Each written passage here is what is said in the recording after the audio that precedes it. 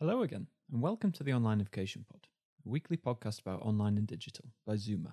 This week, we're focusing on customer experiences. And I don't just mean all the online stuff like service pipelines and customer portals, I mean physical, face-to-face experiences that are designed to make the customer or a potential customer feel good about a brand. That's why I've invited my colleague Annika Eriksson to join me on this week's episode. She recently became a project manager at Zoomer, but before that, she's worked with exactly this kind of thing, creating these really memorable and impressive customer experiences for one of Sweden's biggest car manufacturers. You'll have to listen to the episode to find out which one. We spoke about the effects that these kinds of experiences can have on a customer or a potential customer, what your company should focus on when trying to design a really high quality experience, and how you can take lessons from physical meetings and apply them to your online presence as well. Let's get started.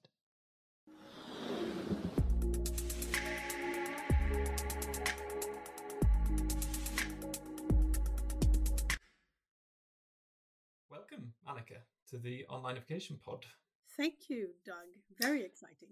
Yeah, great. It's you're a totally new guest. I thought we needed some fresh blood, I suppose, in the podcast. We've had last year there was a lot of Anders and Stellan episodes, which is very nice, but there's an awful lot of them already that we have, and Tobias and Daniel have become fairly regular guests, but I thought I would get someone new in for a change as well. Yeah, and it's a new experience for me as well. Yeah, you've never starred in a podcast before? No. Okay. I'm sure it'll go well. This feels like a good start, so let's get cracking. I thought today we would talk a little bit about customer experiences. And, often as Zoomer, when we've spoken about customer experience before, we talk about customer experiences online. How does this contact form work on a company's contact page or something? But obviously, probably when most people hear this expression, they think of actual experiences that you experience in the real world. And that's why I invited you on, because I know you have a bit of background in that. So maybe you could just explain a little bit about your past. Yeah, I have a background in both, actually, because many years in PR and marketing, where sometimes it's about launching a new car and it's very sort of hands-on physical experiencing the car. But I did also launch the first websites at Volvo, and that was all about then trying to adapt great physical experiences to the online world, which in many senses people are still trying to do.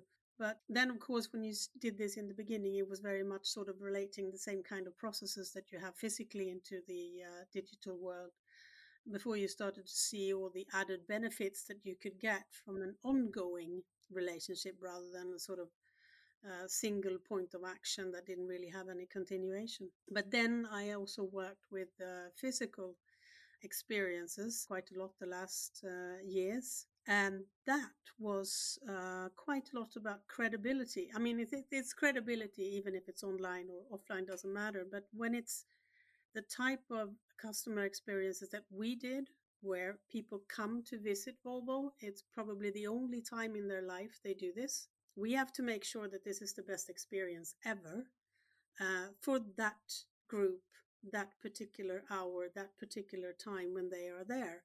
So everything we did had to be with that mindset that even though we do this 5 days a week, 8 hours a day, anyone who comes here only comes here once, and whatever experience they have when they leave, that's what they carry with them.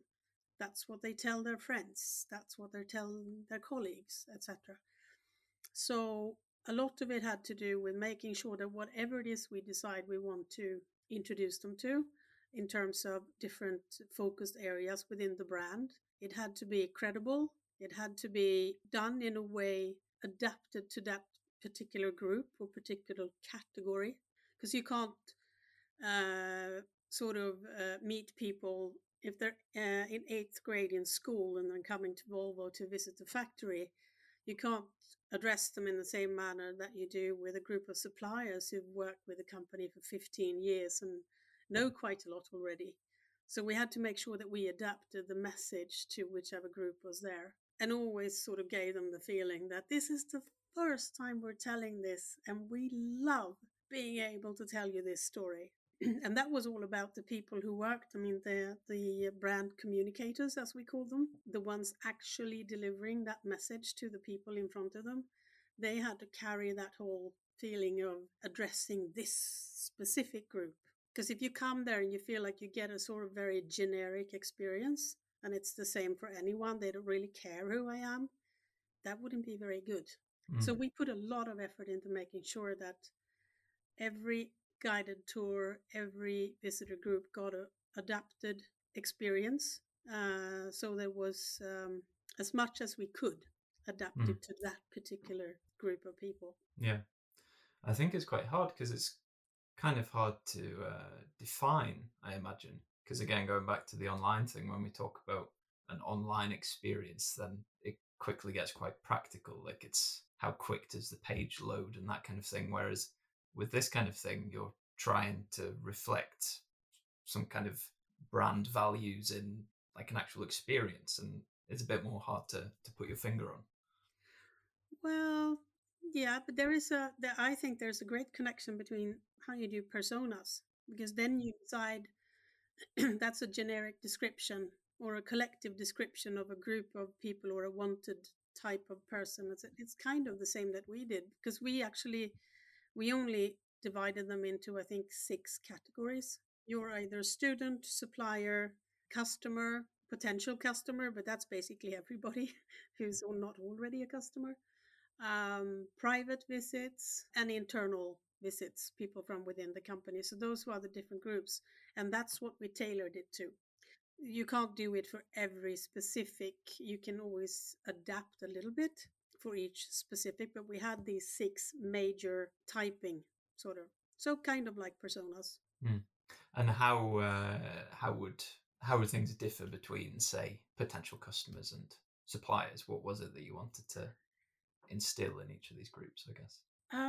When if it was suppliers coming, we wanted them to feel that when they left, they really wanted to continue being suppliers, to feel that they have a good relationship with Volvo.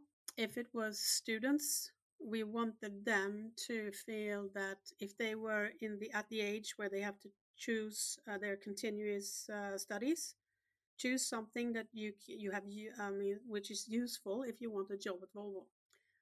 If you're a bit higher up in the ages and you're actually sort of going over to possibly start working, we want you to apply for a job at Volvo. So then we wanted to convey that this is a really great place to work. If it was a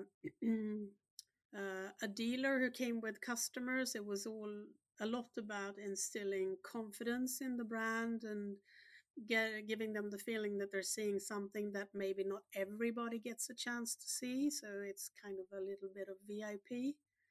So it's really not that difficult. You just have to look at whatever activity it is. In our case, it was people coming to Volvo to do a physical visit. Look at it through their eyes and see, what would I want to have from this? Why am I here? And then sort of create the adaptations after that. Yeah. It's it seems like the thinking is quite similar when you compare to designing kind of online experiences, and you did some of that as well, didn't you? I did, yeah, but that was that was in the early ages of the internet, and back then it was more about the wow factor. Yeah. It was all about getting as many clicks as possible. I mean, it was visitor stats at its most crude version. Not and you didn't have the way where you can continue the relationship in the way you can now with CRM systems, etc. So it was all about getting as much exposure as possible, not really being able to have that go into a process. I mean, Volvo, of course, worked with CRM systems and funnels and whatnot already then, but you couldn't really connect that from an IT point of view. Still, probably a challenge for many to connect their online offer to backend systems, and which is super important, I think, because that's really when you start doing whatever it is you want to do with your target group. Mm. Mm. I can kind of miss those, early internet days. I used to work for a industrial company that on an old version of their website had little games, like little flash games, like arcade games, which, I don't know who they were made for, but I guess the idea was just to have something a little bit exciting, and a bit... Yep, that's the thing. I mean, this is more anecdotal than anything, but I remember going into budget meetings with my colleagues, and I was the only one who worked with the online stuff, and I would have like a huge uh, list of things we're probably going to do, sort of. And they were used to, we're doing this for that model, and we're going to do this for that model. And it's all very sort of planned. And then they looked at me and said, "You have no plan." No, I know, but it's because we don't actually know technically what we will be able to do in 6 months' time. So, how can I make a plan? If I make a plan and then a new technology shows up and I'm not going to do that because I have a plan, that's not how it works. And that was quite difficult for my somewhat more traditional colleagues to realize that that's how we had to work, because I mean, this is the time when Java was new, Flash was new. There were so many things that came that all of a sudden we could do something technically that we actually couldn't before.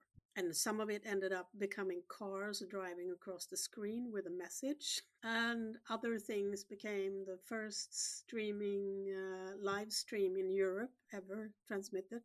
Mm. So, some was just small and fun, and some were a lot bigger. Yeah.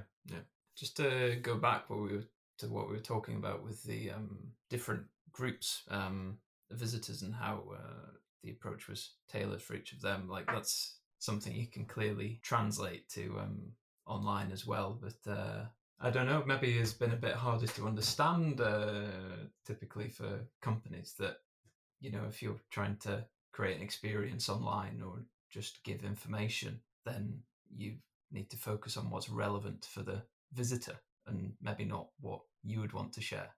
Like, as in your example, it would be like, giving a group of school children the same tour or presentation as you would to, a group of car dealers or something like that. Mm.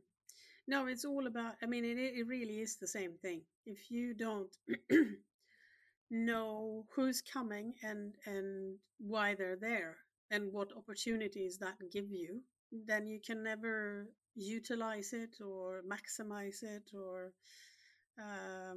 you can never fill the full potential of that possible relationship, because if you don't care who's coming, you have no idea how to tailor your message.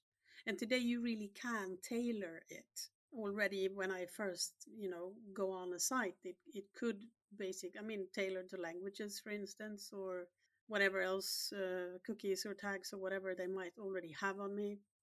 So I think there's a lot more you can do with tailoring than is already being done. Then, of course, you have the backside of that, people who don't want to be pre-identified or identified at all, etc. But if that's a choice you can make, then it's not a problem. Yeah. I usually try and get some kind of tips or takeaways in the pod, and in this case, I think it would be obviously we've been talking about Volvo, which I presume has quite a large budget for this kind of thing, but maybe if you're a company and you're trying to create some kind of real life experience, maybe now that the pandemic seems to be over and stuff like that is back on the menu again, I suppose what should be in your focus, even if you don't have perhaps the world's biggest budget to... You mean for your online presence? Both, I suppose, online and physical. Yeah, I think, I mean, if you have less money to spend on it, make sure you spend it right. So spend some time on identifying who it is you wish to communicate with, how to reach them, what would they like to hear to become interested and to stay talking with you. So don't sort of just go everywhere. Identify who you want to address, or who it is you want to be interested enough to come to you, and then focus on that. Sounds easy. Yeah, kind of depends on what business you're in, I'm guessing. Easier said than done. If you have a business where you can clearly identify your preferred target groups, or then do that. Not all businesses can do that, maybe, but if you can, do it. Then spend your money there. Excellent. Well, thank you very much for joining us today. Thank you. I appreciate it. And we'll have to have you back on in another episode in future. Look forward to that. Great. I'll speak to you soon. Okay, bye.